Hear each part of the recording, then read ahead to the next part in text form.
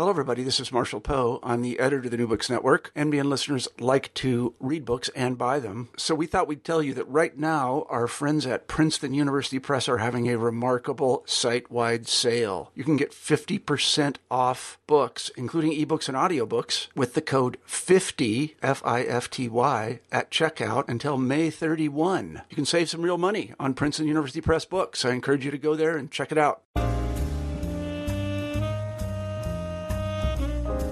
Welcome back to New Books in African American Studies, part of the New Books Network.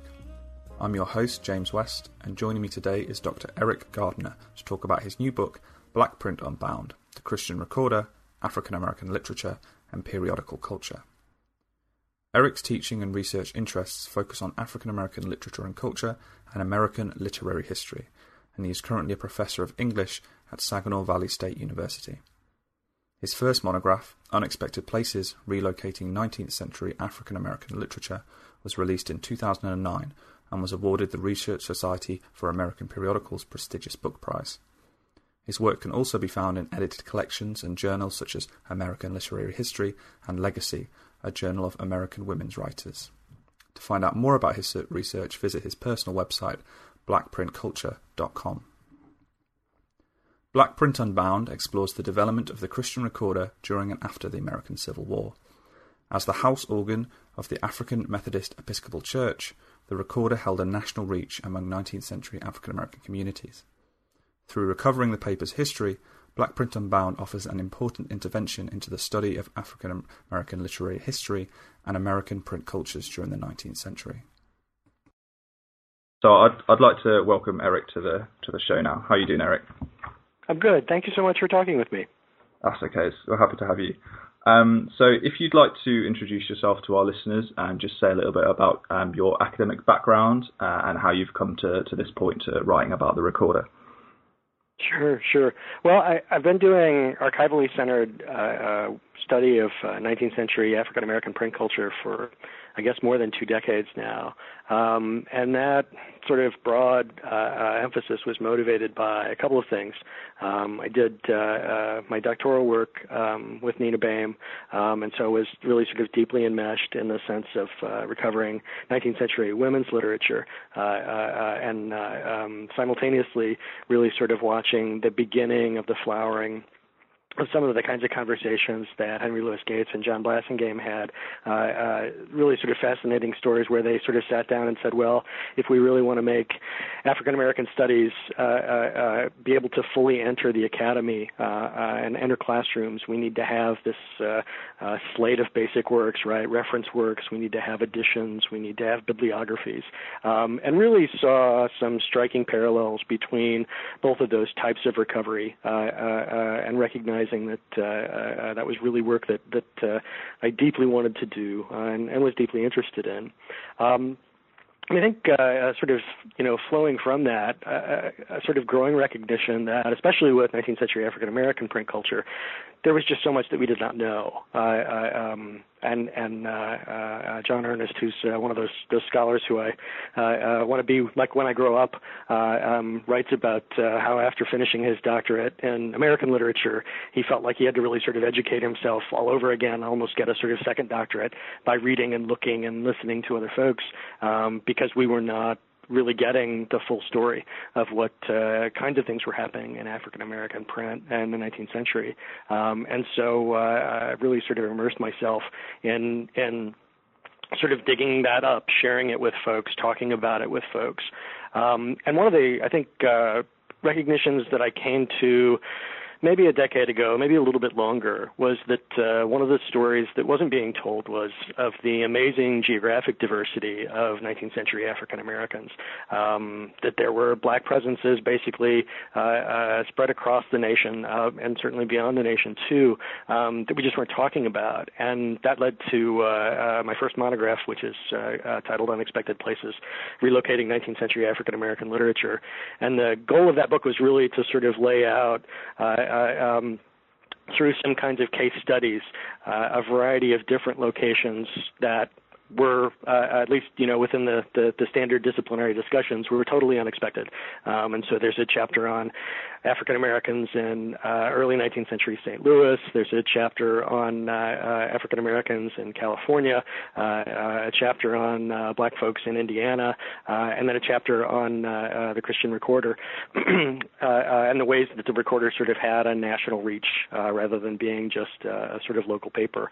And the struggle in writing that book was a really quite early recognition that each of those individual case studies deserved at least a book and maybe several books on their own.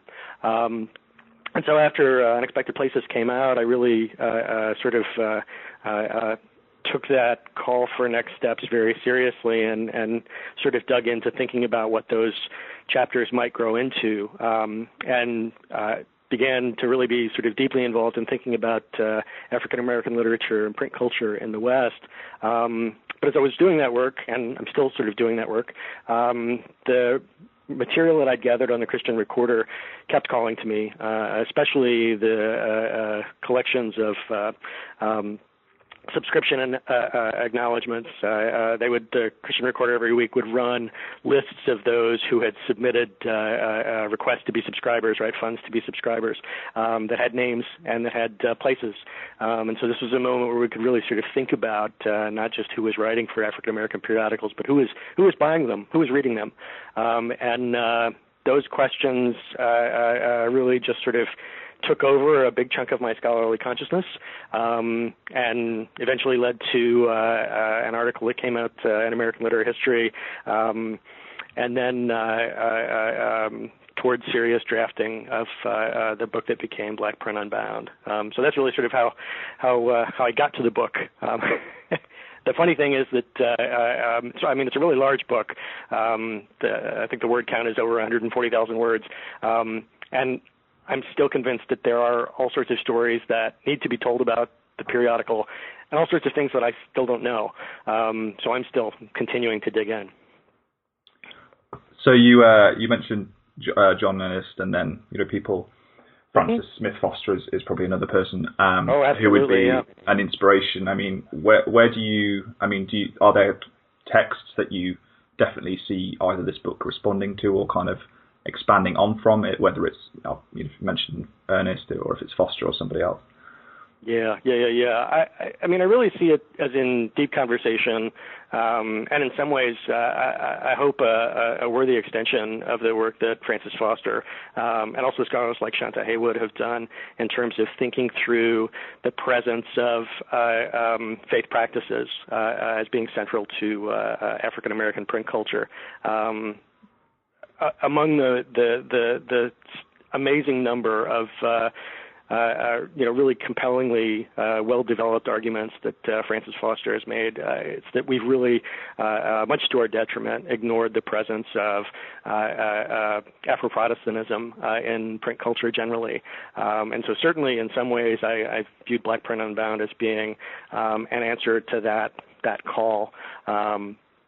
I think too, in other kinds of ways, the book speaks to the kinds of work that scholars like Carla Peterson, Joycelyn Moody have done in terms of thinking about how a range of African American folks, especially black women, who are oftentimes sort of written out of the scholarly record, really recognized that there were possibilities in print participation for, I guess, really engaging in the kinds of community dialogues, public presences that the broader white-dominated American culture just didn't allow. And so certainly speaking to those folks' works too. I'd also add, though, and in some ways, the book is very consciously designed as a response to the field that for a long time we called it book history, and now I think the term print culture studies is a bit more commonplace. But book history has really been white, to be blunt, and it's been silent on a host of these kinds of issues.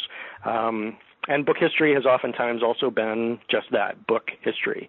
And one of my running arguments all the way through Black Print Unbound and also in much of my other research is that we really need to think about the ways in which the bound book as an artifact seriously limited the number of folks that we think about in terms of print culture, right? Not everyone could get the bound book out. And not everyone wanted to get the bound book out for a variety of different kinds of reasons. And especially for African Americans, difficulties in finding opportunities among mainstream white publishers for books, but also a real recognition that sometimes books would not best serve their needs. We really need to turn to Black periodicals to think about the ways in which African American folks in the North and sometimes in the South and certainly in the West used print to engage in a whole host of dialogues. And so part of the book is also very consciously designed to sort of think about we can't just call it book history anymore. And even when we widen it beyond the boundaries of the physical book, we really need to think about the various kinds of different folks who were engaged in thinking about and in using print to get a full sense of what 19th century print culture looked like. So you made that case persuasively about the kind of neglect that periodicals, particularly Black periodicals in the 19th century, have suffered, and you kind of give the comparison that a lot of attention gets put on the slave narrative, and that you kind of link that to the notion of the book, and the book as this kind of almost like the highest form of pedagogical transmission or kind of educational intent or something like that. So what factors have led to that neglect? Is it purely just kind of an intellectual neglect by scholars? Is it that sources are, as I'm sure you found yourself, very hard to find, are scattered often? What factors make it difficult for these kind of periodicals to be recovered? Well, and I think some of it is also deeply tied to the mechanisms of anthologies, the ways in which literature courses and especially surveys of American literature, for example, or surveys of African American literature are taught. And in some ways, it's really sort of I walk a fine line because I am so fascinated by so many slave narratives, and the two slave narratives that are taught most often, Frederick Douglass's first narrative, 1845 narrative, and Harriet Jacobs' Incidents of the Life of a Slave Girl that comes out finally in 1861. Every time I read those texts, they blow me away. They are amazing. And I think that's certainly why those texts and that genre, one of the sort of central sets of reasons why those texts in that genre have become such a mainstay of so many, especially college-level courses, and not just African American literature, but in American literature. Douglas's narrative is a tour de force. I commonly have students come up to me and say, "Well, he's not Emerson. He's as good as Emerson. In some ways, he's better than Emerson. He's different." And I'm so happy that I get to see that kind of range. So there are all sorts of, things about those texts that make them sort of naturals to move into literature classrooms. By the same token, though, and I guess just sort of saying that word token aloud marks the way that so many literature classes have to be taught, right? If I have 15 weeks to teach a survey of American literature from the Puritans up to Reconstruction, perhaps, and I'm meeting with my students twice a week, an hour and a half a meeting, and I'm describing my own survey here right now, there are a limited number of texts that I can teach and a limited number of issues that I can raise. And so the sort of easy way out is to say, well, we've got these couple of spectacular texts. They are available widely in good editions. They're excerpted in great depth in existing anthologies. Maybe I should go for those, right? And I think that it's out of our undergraduate classrooms that graduate students gain introductions to the broader field, and I think that really and it's out of the available books that you can buy and have on your shelves or that you can put on your Kindle. Those are the texts. The ones that are available are the ones that folks begin their serious scholarship with. And so we really by limiting ourselves to those two texts, we've almost, synecdochically made them markers for all of 19th century African American print culture. And wonderful as those texts are, that's just a massive problem because at first it's an oversimplification, right? There are all sorts of different African-American texts floating around during this period. But it's also an oversimplification in terms of subject matter, in terms of audience, in terms of material questions like circulations, of, how these texts circulated, all sorts of ways that that narrowing of what African-American literature in the 19th century might be stop us from having a real sense of how black folks engaged with print and how white folks engaged with black print too. So all of those features add to what you've already alluded to, and that's that many of the texts that folks who are studying black periodicals are beginning to look at now just simply aren't readily available, right? If I want to look at the Christian Recorder simply as an example, the number of physical issues, paper issues that are extant is tiny. And in fact, there's really only one extensive paper run extant of the Christian Recorder from the period that the book covers, the years of the Civil War and just after. Just one extensive paper run. And so I have to go to Philadelphia and visit Mother Bethel, African Methodist Episcopal Church that holds that run. I have to go there to see them if I want to see the paper. That paper run was microfilmed, and so there are a number of university libraries that have that microfilm, but you can't really teach a class with a microfilm, right? Just not manageable in that sense. And the only way that I can access the Christian Recorder online is through a vendor who has a paywall up. And so if my university subscribes, or if an organization I belong to subscribes, I have access to their version of that content. But if I don't have access to the microfilm, or if I don't have access to that online vendor's version of the recorder, I'm essentially out of luck because these texts are not available in anthologies. There aren't print runs that cover them. Only a small number of the texts in the recorder have been republished in any format at all outside of the ones that we've discussed.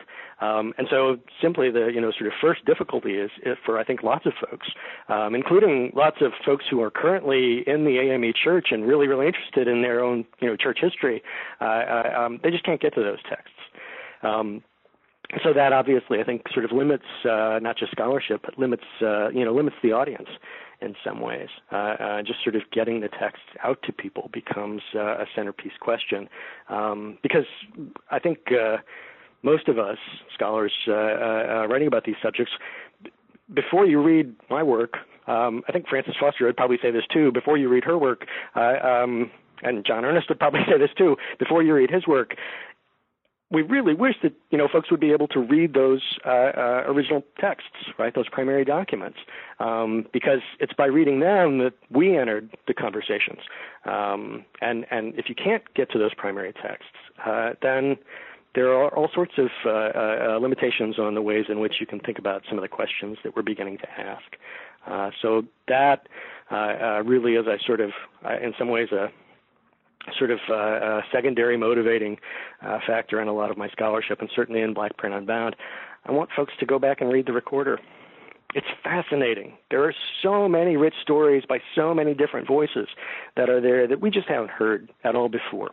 And so certainly one of the goals in terms of thinking about the various voices that are, the various figures that are talked about in the recorder, is to give readers some introductions, to point them to some authors and some texts that hopefully then they'll be able to go in and dig in and read and write all sorts of wonderful things about too. So let's give our listeners a bit more of an introduction to the newspaper in question here, the Christian Recorder.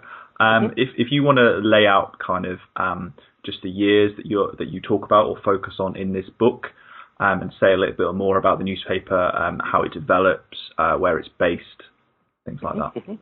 Absolutely. Well, the Christian Recorder actually is still published today. It is the longest running African-American newspaper in the country. And it is now, as it was at its founding, the denominational paper of the African Methodist Episcopal Church. The AME Church really began thinking about printing and print involvement almost as soon as it was founded.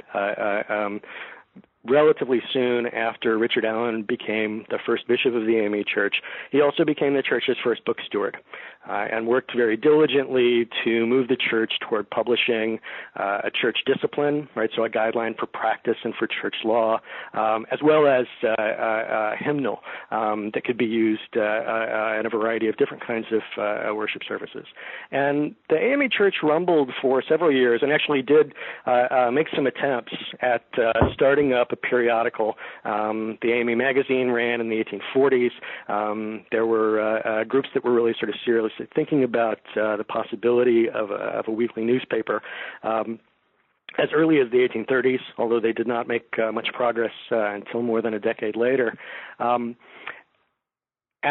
so the church was always really sort of deeply thinking about the ways in which it could use print to address what was really a growing national presence, right, that was divided significantly by space.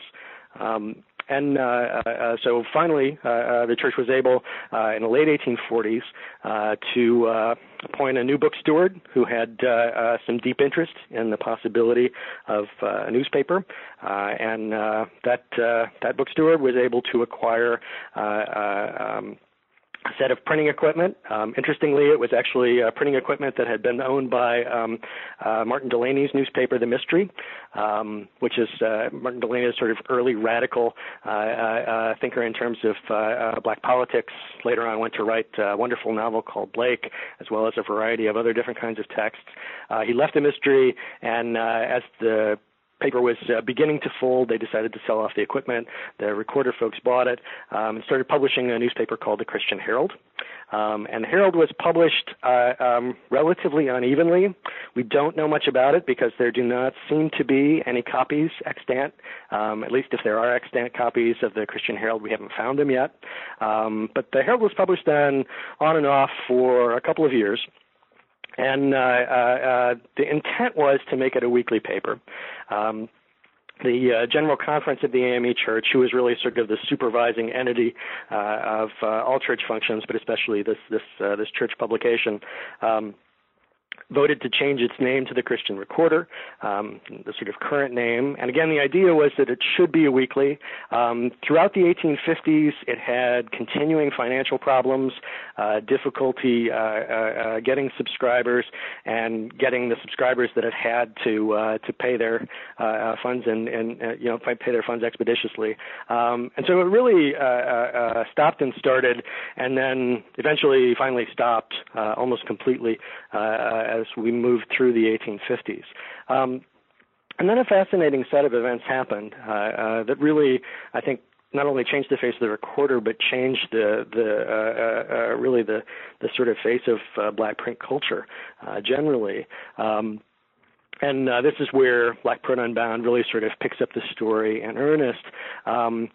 Alicia Weaver, who was an AME minister who was at that point stationed in Indianapolis, had been working on a church magazine that is amazingly understudied, even though it's really rich, really exciting. It's called The Repository of Religion and Literature and of Science and Art. It was a quarterly AME magazine. And he had some real success with it. And so a variety of folks within the AME leadership thought, well, maybe we can get Weaver to restart the recorder. And they brought him to Philadelphia, reassigned him, and gave him as his charge the goal of setting up the recorder as the AME organ, right? And the way they envisioned that was that this would be a weekly newspaper that would connect members of the AME Church across the country. It would contain material that was tied to church policy and church practice, but it would also be a place where church members could share in thinking about national news, current events, as well as gain some sense of literature, of the arts, of the various kinds of things that AME members were involved in across the country. I guess it's really nothing short of amazing, but the amazing thing that Weaver did is that he was then able to start the paper and keep it running. And so starting with issues in January of 1861, he continued to publish with a few exceptions until he was eventually finally removed from his place in 1868. But that removal did not stop the paper, and as I say, it's continued to this day, still as a weekly. And under Weaver, the weekly paper was 4 pages, so one large sheet printed on both sides and then folded in half. After Weaver, the paper grew in size, changed shape a couple of times, but its sort of basic goals that to sort of link the African Methodist Episcopal Church connection through print, those have stayed the same all the way through. And so Black Print Unbound focuses very heavily on Weaver's years in and out of the editorial chair between 1861 and 1868. First and foremost because, as I say, that's really a sort of centerpiece moment in the recorder.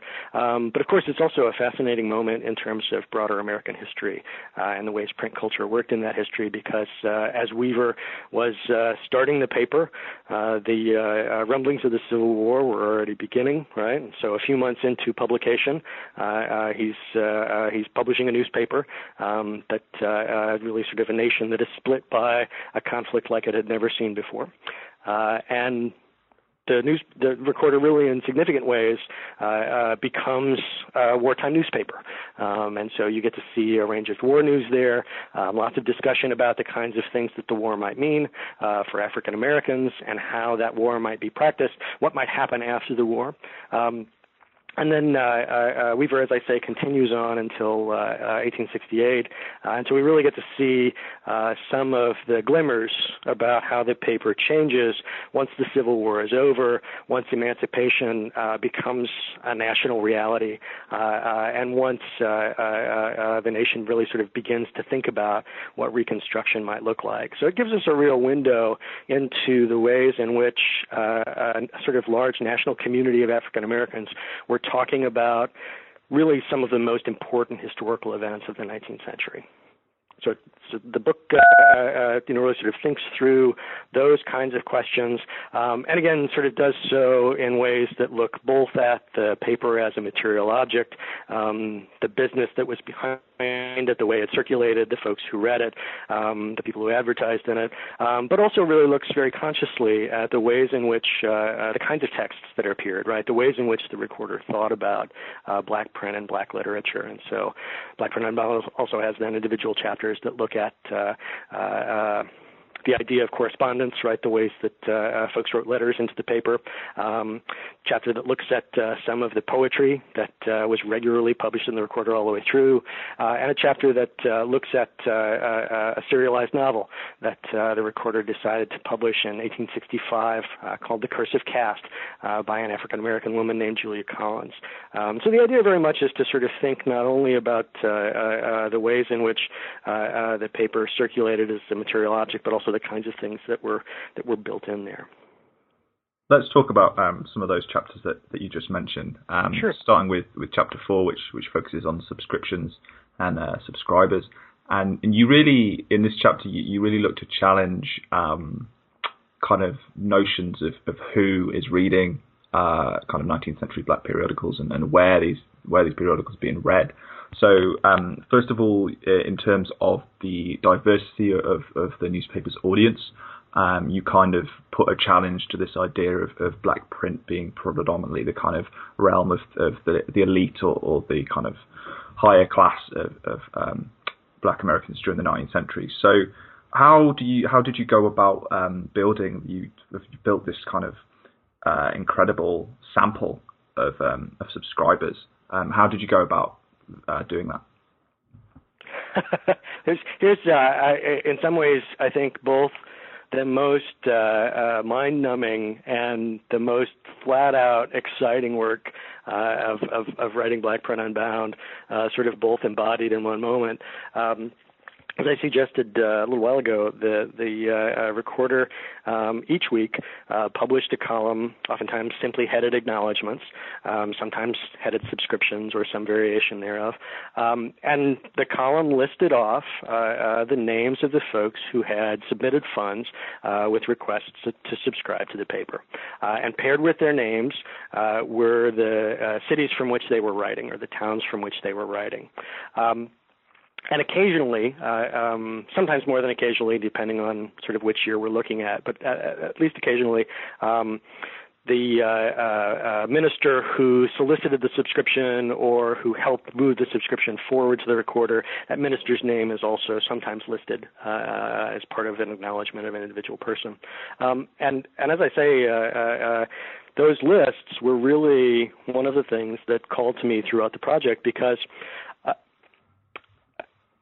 I think actually I would nudge even a little further than your question. Right? We really have for a long, long time in studies of black print culture thought that, assumed that black print was the realm of a relatively small group of free African American folks, mostly in the North, who had the resources and the time and the socio-political clout to participate in within that system.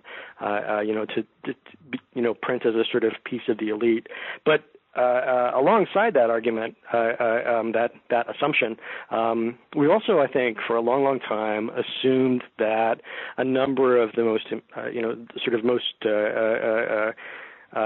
important, or at least the best known texts in African American literature had largely white readerships, right? And so a lot of the scholarship that focuses on Douglas's 1845 narrative really sort of recognizes that this is a text that was published by the major anti-slavery organization in the States at that time, and that it was designed very consciously to be sold through their mail-order distribution networks, but also to be sold as a souvenir at the lectures that Douglas and other abolitionists were giving across the country. And all of those venues, the great proportion, at least so the assumption goes, the great proportion of folks who would get the text in those ways were white folks. And as I began to look at the folks on those lists, and when I say look, I mean really sort of dig through census records, government documents, vital records, a host of different ways of sort of finding who those folks might have been. I was repeatedly struck by the fact that first they were almost all African American, and in fact the sort of in the final totals of the sample, and the sample includes every at least the sample that I began working from, every acknowledged name that was published in the Recorder between 1861 and 1868 that are in the extant issues. Overwhelmingly, the subscribers who I was able to trace were African American. So the number worked out to be, depending on how you're counting, between 98 and 99% of those located subscribers were African American. And then once you begin to sort of dig a little bit deeper into who they were not always, and in fact, oftentimes not members of the elite. They were working class folks, and they had an amazing geographic range. They had a real exciting range in terms of backgrounds, in terms of age. It's oftentimes quite commonplace that there would be what seemed to be sort of family subscriptions, and so the sense that a working class black family in central Illinois right, might subscribe to the Christian Recorder for a year. That for me was really a sea change in the ways in which I thought about the ways that black print might be able to move around the nation. I mean, you want to talk about unexpected places. If you think about that, the title of my first book. Here were all of these African American working class folks spread across the North, and in fact, moving relatively quickly into the South as soon as the Union troops allowed that, and the West, who were reading poetry by some of the best known African American poets of the time, as well as some really unknown African American poets who are actually quite spectacular. And they were reading a serialized novel by a black woman writer, and they were reading accounts of black conventions. They were reading accounts of church policy. They were reading letters from Henry McNeil Turner, who would later become a bishop in the AME Church, but during the war years that we're talking about, was a chaplain for a Union regiment and was writing religiously, in all senses of that word, to the paper to talk about the kinds of things that black troops were doing. So to find that, to find that sort of amazing group of folks, there was just a lot of, basic good historian's work, right? So I went through every issue of the Recorder that I could get my hands on. I compared microfilm to online versions, occasionally got to consult the physical paper versions, and I compiled a sort of massive list of names, noting the dates that they subscribed, noting the cities that the Recorder listed for them. When I could get a listing of a minister, including that material. And then for each of those names, and by the end we're talking more than 4,000, each of those names, I ran them through indices for the 1850 census, the 1860 census, the 1870 census, and the 1880 census, federal government documents that purport to record, to enumerate all of the folks in the United States at any given moment. And use those census records as then a springboard to looking at other kinds of vital records, to looking at city directories, to looking at a range of other kinds of texts.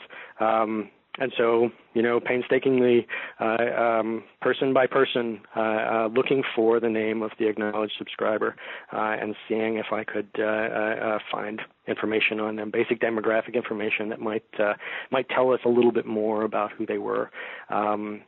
And it's a process, as I say, that took more hours than I care to think about, but also in really fascinating ways was quite joyous because so many of them, it was possible to find some details of their lives. And it was possible then to begin to build a picture of what folks reading black periodicals in the middle of the 19th century might look like.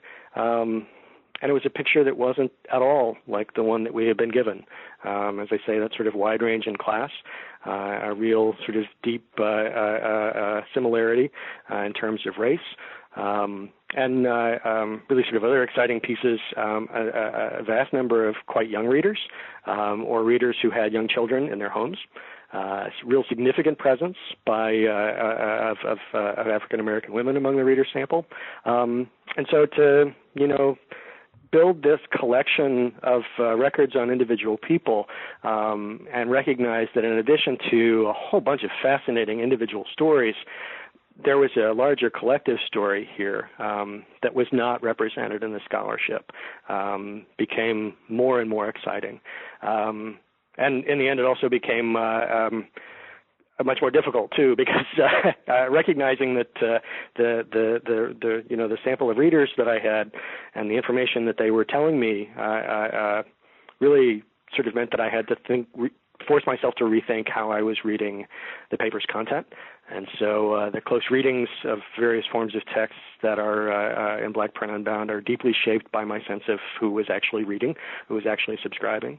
But it also demanded that I sort of take some steps back and think about how the paper made it to those folks, right? And so what kinds of church politics and local politics, national politics were involved, who the editors were at different points and what kinds of things they were doing, who the printers were, where their operations were housed, how they supported themselves. All of those kinds of questions, even sort of how did, a subscriber in a given location get his or her copy of the recorder.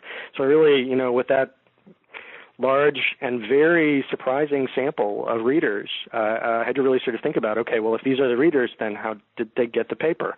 And what did they find there?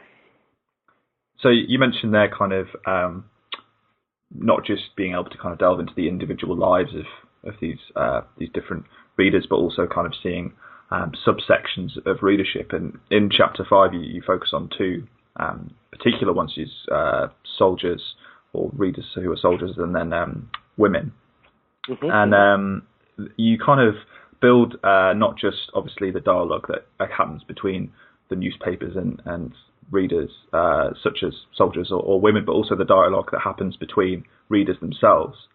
So how or why did you decide to focus on those two groups, and what kind of obstacles or challenges did they have in terms of both accessing the recorder and then in terms of this dialogue, this exchange in terms of reading and writing? Oh, that's an exciting question. I think there was always, from the start of the project, from before the project, a set of questions that led me to think about the ways in which Black women might figure in here.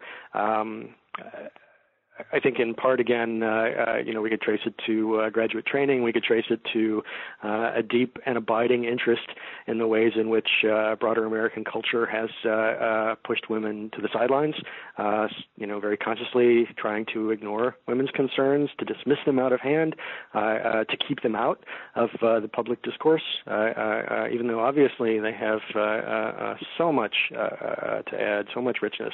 And a number of the texts that were being recovered as I was, coming up in the field, really sort of hinted at just the amazing possibilities in terms of Black women's literary texts of the period, and also a bit more quietly, albeit hinted at the importance of Black women as readers of Black print, as supporters of Black print throughout the 19th century. And so that group, I think, in some ways was always one that I knew that I wanted to explore.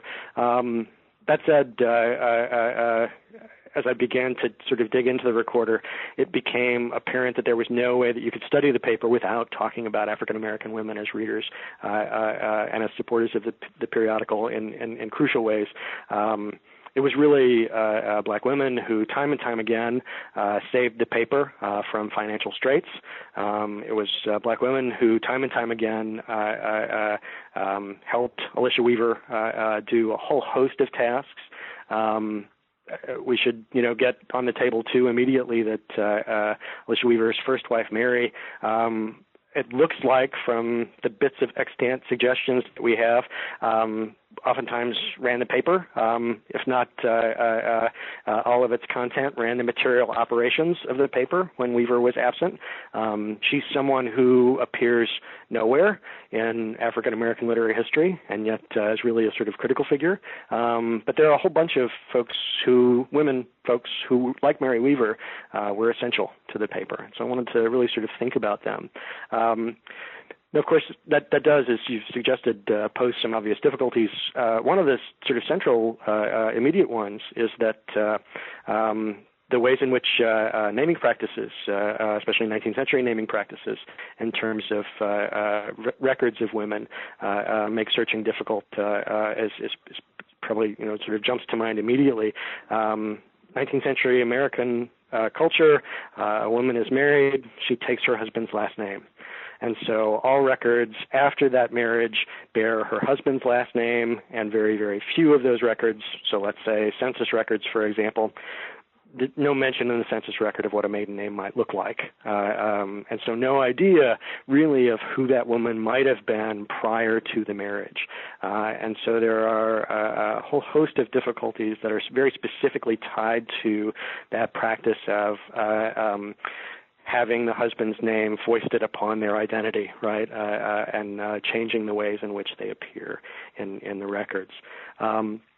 I think there are a host of other kinds of questions too, some of which are tied to the difficulties women faced, and especially black women faced, in terms of any kinds of public engagement. I can't begin to talk about the number of ways the dominant white culture tried to keep black women completely out of those public discussions, any public discussions at all. And so the women who were interacting with the recorder faced those things on a daily basis, whether it was walking to the post office where the postal official was going to be white, and was not going to be enthusiastic about circulating a black newspaper to anyone, and who was likely to be quite rude to a black woman, especially coming into that very, very white, very, very male, very, very public space. So a host of difficulties that they would have had simply participating there. I picked for the second group African American soldiers, in part because one of the sort of lessons that you learn relatively quickly in reading the recorder of the period is just how many black soldiers were writing letters to not only the Christian Recorder, but also to some of the other newspapers, black newspapers of the period, like the Weekly Anglo-African. These were folks who were really taking on what they saw as twin duty to their nation and to their race, oftentimes at gigantic risk. If we think about something like the Fort Pillow massacre, where black prisoners, Union black prisoners, are massacred by a Confederate general after they have surrendered, so killed under that white flag, right? They know the risk. And for most of the war, they're not even being paid at an equivalent rate to white troops. They're not receiving any of the kinds of resources that some white units are getting. And so they really are, in all sorts of ways, making tremendous sacrifices based on oftentimes deeply held convictions. So they wanted to share their stories with folks. And the black press, especially the Christian Recorder, gave them a way to do that. And so the Recorder's pages are literally filled with letters from black soldiers, again, folks from across the country, writing about a real range of different kinds of experiences, and also, especially as the war continues, really making some definite cases, really actively participating in arguments about what the results of the war should be. Right? What should happen to black folks, and what should black folks be able to do after the Civil War is over? There's a stunning line in a National Black Convention held in Syracuse in 1864, and there's a stunning line in the address that the convention agreed to have published. It goes something like, "Are we good enough only for bullets, or to use bullets, and not good enough to use ballots?" And black soldiers writing to the Recorder really wanted to emphasize that this kind of public service emphasized how much they deserved, right? The rights that were granted to any citizen of the United States. And so their writing, their presence of the Recorder, and really their sort of much larger import in terms of American history and Civil War history were very, very striking. And so I wanted to get their voices in the book for those reasons too.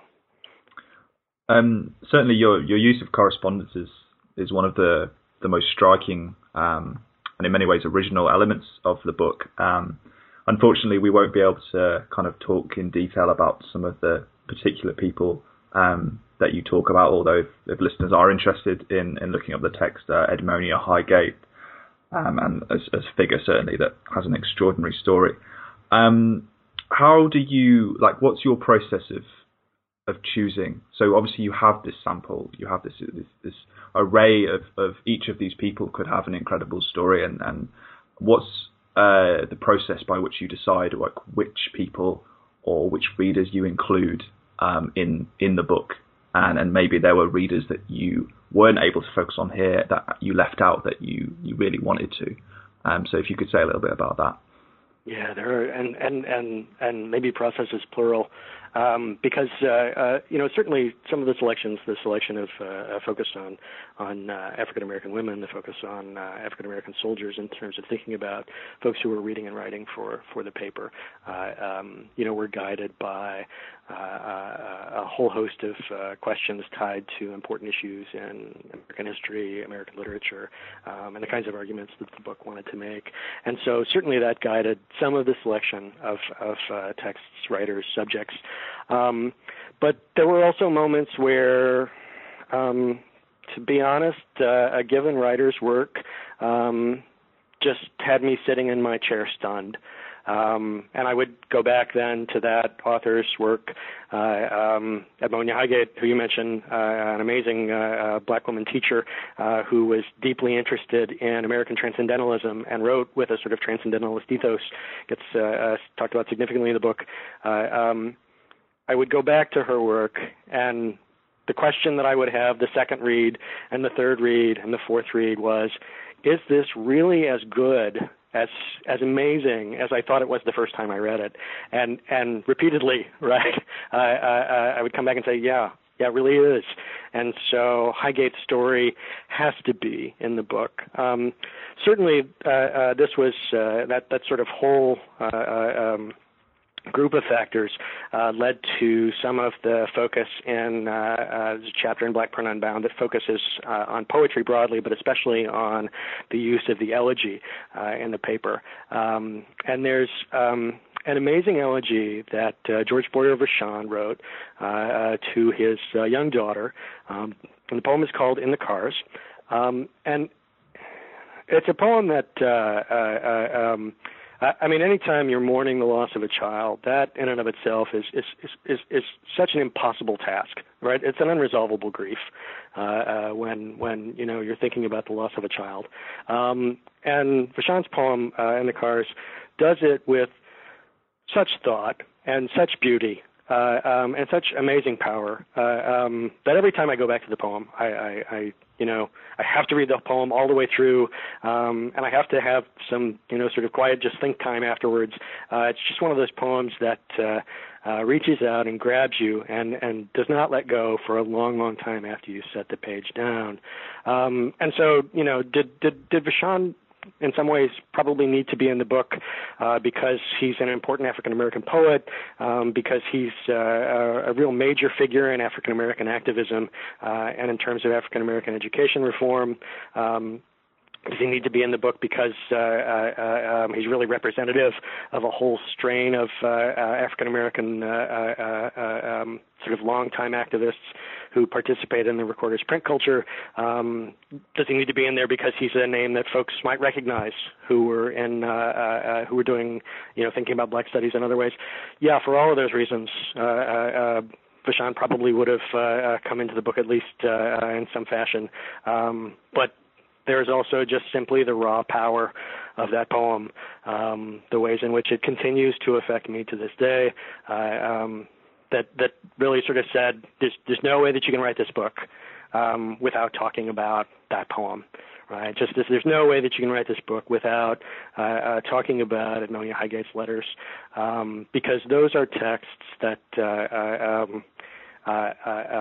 we should all be reading, right? And not just sort of my testimony there, but when I teach those texts, my students' responses to them repeatedly are, this is an amazing text. And actually, some of my students then become quite angry because the immediate question becomes, well, why did we never hear of this before, right? Why was this not a text that we read in high school? Why was this not a text that we've seen in any of our anthologies? Why is this not something that we know? And so, sort of thinking about some of those texts and authors that just reached out and shook me, and that I thought would reach out to other folks in similar ways, shaped the decisions on some of the stories that made it into the book. And continuing that kind of theme of undiscovered or neglected texts, you finished the book talking about Julia Collins and The Curse of Caste. This is a kind of recently rediscovered novel which was originally serialized in the Recorder, and it really helps to tie together a couple of the main themes which are going through the text, obviously one of them being the kind of recovery of African American women writers in different forms, and then also this challenge or this attempt to complicate that idea of book history or print culture, or the relationship between kind of periodical and book, or bound and unbound forms of print. Definitely. So just talking about this final chapter, first of all, how significant, how symbolic, how important is Collins, the serialization of Collins' work?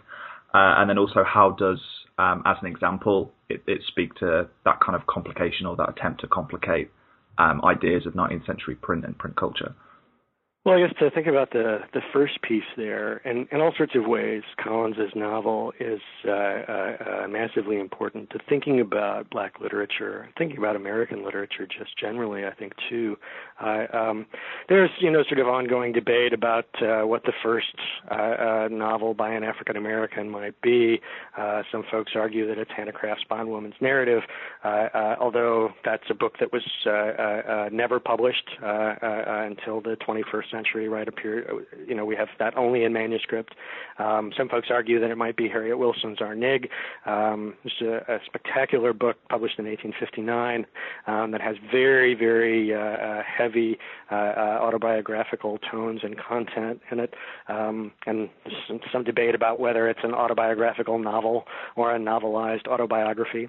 Collins' text, though, it's clearly a novel.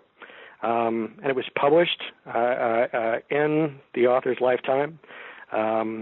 It did not appear in book form until, again, the 21st century, but it did move its way through channels of editing into print that then was widely dispersed and widely read and commented upon.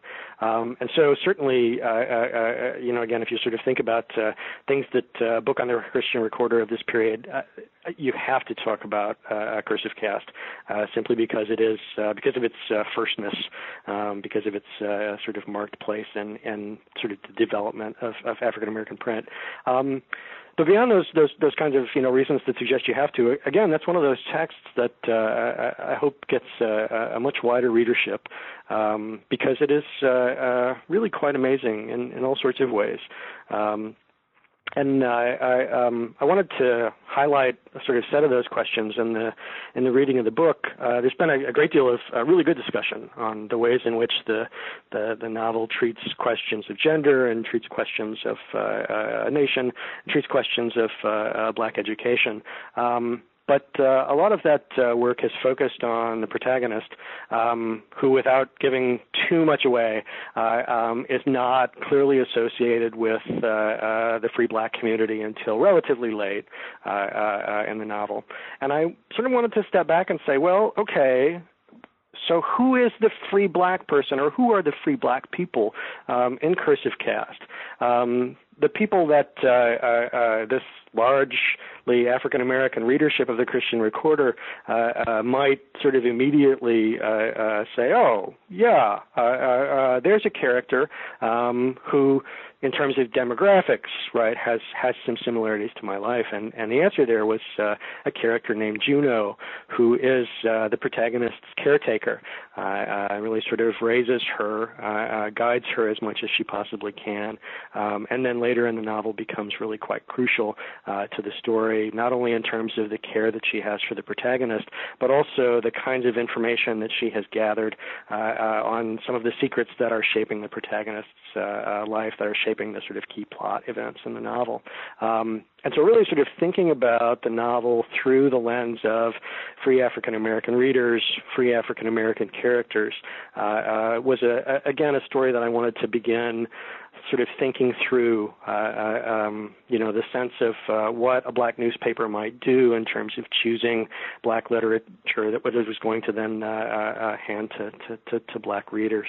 So that sort of shaped the emphasis on that chapter, but also was really in lots of ways a reason that I wanted to make sure that Julie Collins, that the Cursive Cast were in the book. It's a rollickingly good novel, just first off. And it also sets out a whole set of fascinating questions beyond those that we've talked about so far, because Collins died before the serialization was completely published. We don't know if she actually finished the novel and the chapters just didn't appear in the paper, or didn't get to the editors of the paper, or if she simply didn't finish it before she passed away. But so we've got an unfinished novel, all sorts of speculation on how the novel might have ended, including some real scholarly debate. And that in some ways, I think, sort of emblematized a set of the questions that were really sort of crucial to thinking about the Christian Recorder and to thinking about black periodicals more generally, right?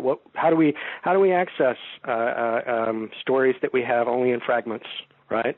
How do we deal with an archive that we know has been both consciously and unconsciously limited by a whole host of outside forces? How do we write scholarship about things that are incomplete but that are still of massive value that really we still need to talk about? And so in lots of ways, Cursive Cast became the sort of place where I thought the book should, I don't want to say end, because the book is still with me, and I'm still sort of thinking about what the next chapters would be, right? But where the book would at least pause to sort of step back and reflect on what some of the key questions are in terms of thinking about the ways in which we access and approach black print culture in the 19th century. It is, an incredibly dense text, and unfortunately we're pretty much out of time for this interview, so there's so many other avenues that we could explore, individual kind of readers, individual writers. If listeners want to learn more about your work, where would be the best places that they could go? I'm always busy, so lots of stuff in the works. I have a piece in the most recent issue of Legacy, which is one of my favorite journals, that is part of a forum that focuses on the sort of root question is, where are the women in black print culture studies? So that would be a sort of a good primer in some ways. I have a website and a blog that folks can access at blackprintculture.com. That's one word, blackprintculture.com. And so I blog on some of these questions. There's a lot of stuff in the blog that are things that didn't quite make it into the book, but that were still fascinating. And then I'm involved in early stages of what I think promises to be a really exciting project in terms of thinking about African-American literary history that Cambridge University Press is undertaking. It'll be a multi-volume literary history of African-American print. The sort of large series title will be African-American Literature in Transition. And Joycelyn Moody, who's another one of those scholars who I want to be like when I grow up, a wonderful model in all sorts of ways, is going to be the general editor. And I'll be editing the volume on black literature and Reconstruction. So sort of thinking about new approaches to the ways in which we talk about African-American texts and questions that ran during that period. So look for that on the shelves, hopefully before too much longer. That's great. It's been a pleasure to talk to you today. Pleasure to talk to you too. Thank you so much. That's okay. Goodbye. You've been listening to New Books in African American Studies, part of the New Books Network. Support for the network is generously provided by Amherst College Press. For more information, go to newbooksnetwork.com, where you can subscribe via iTunes or follow on Facebook and Twitter. Goodbye.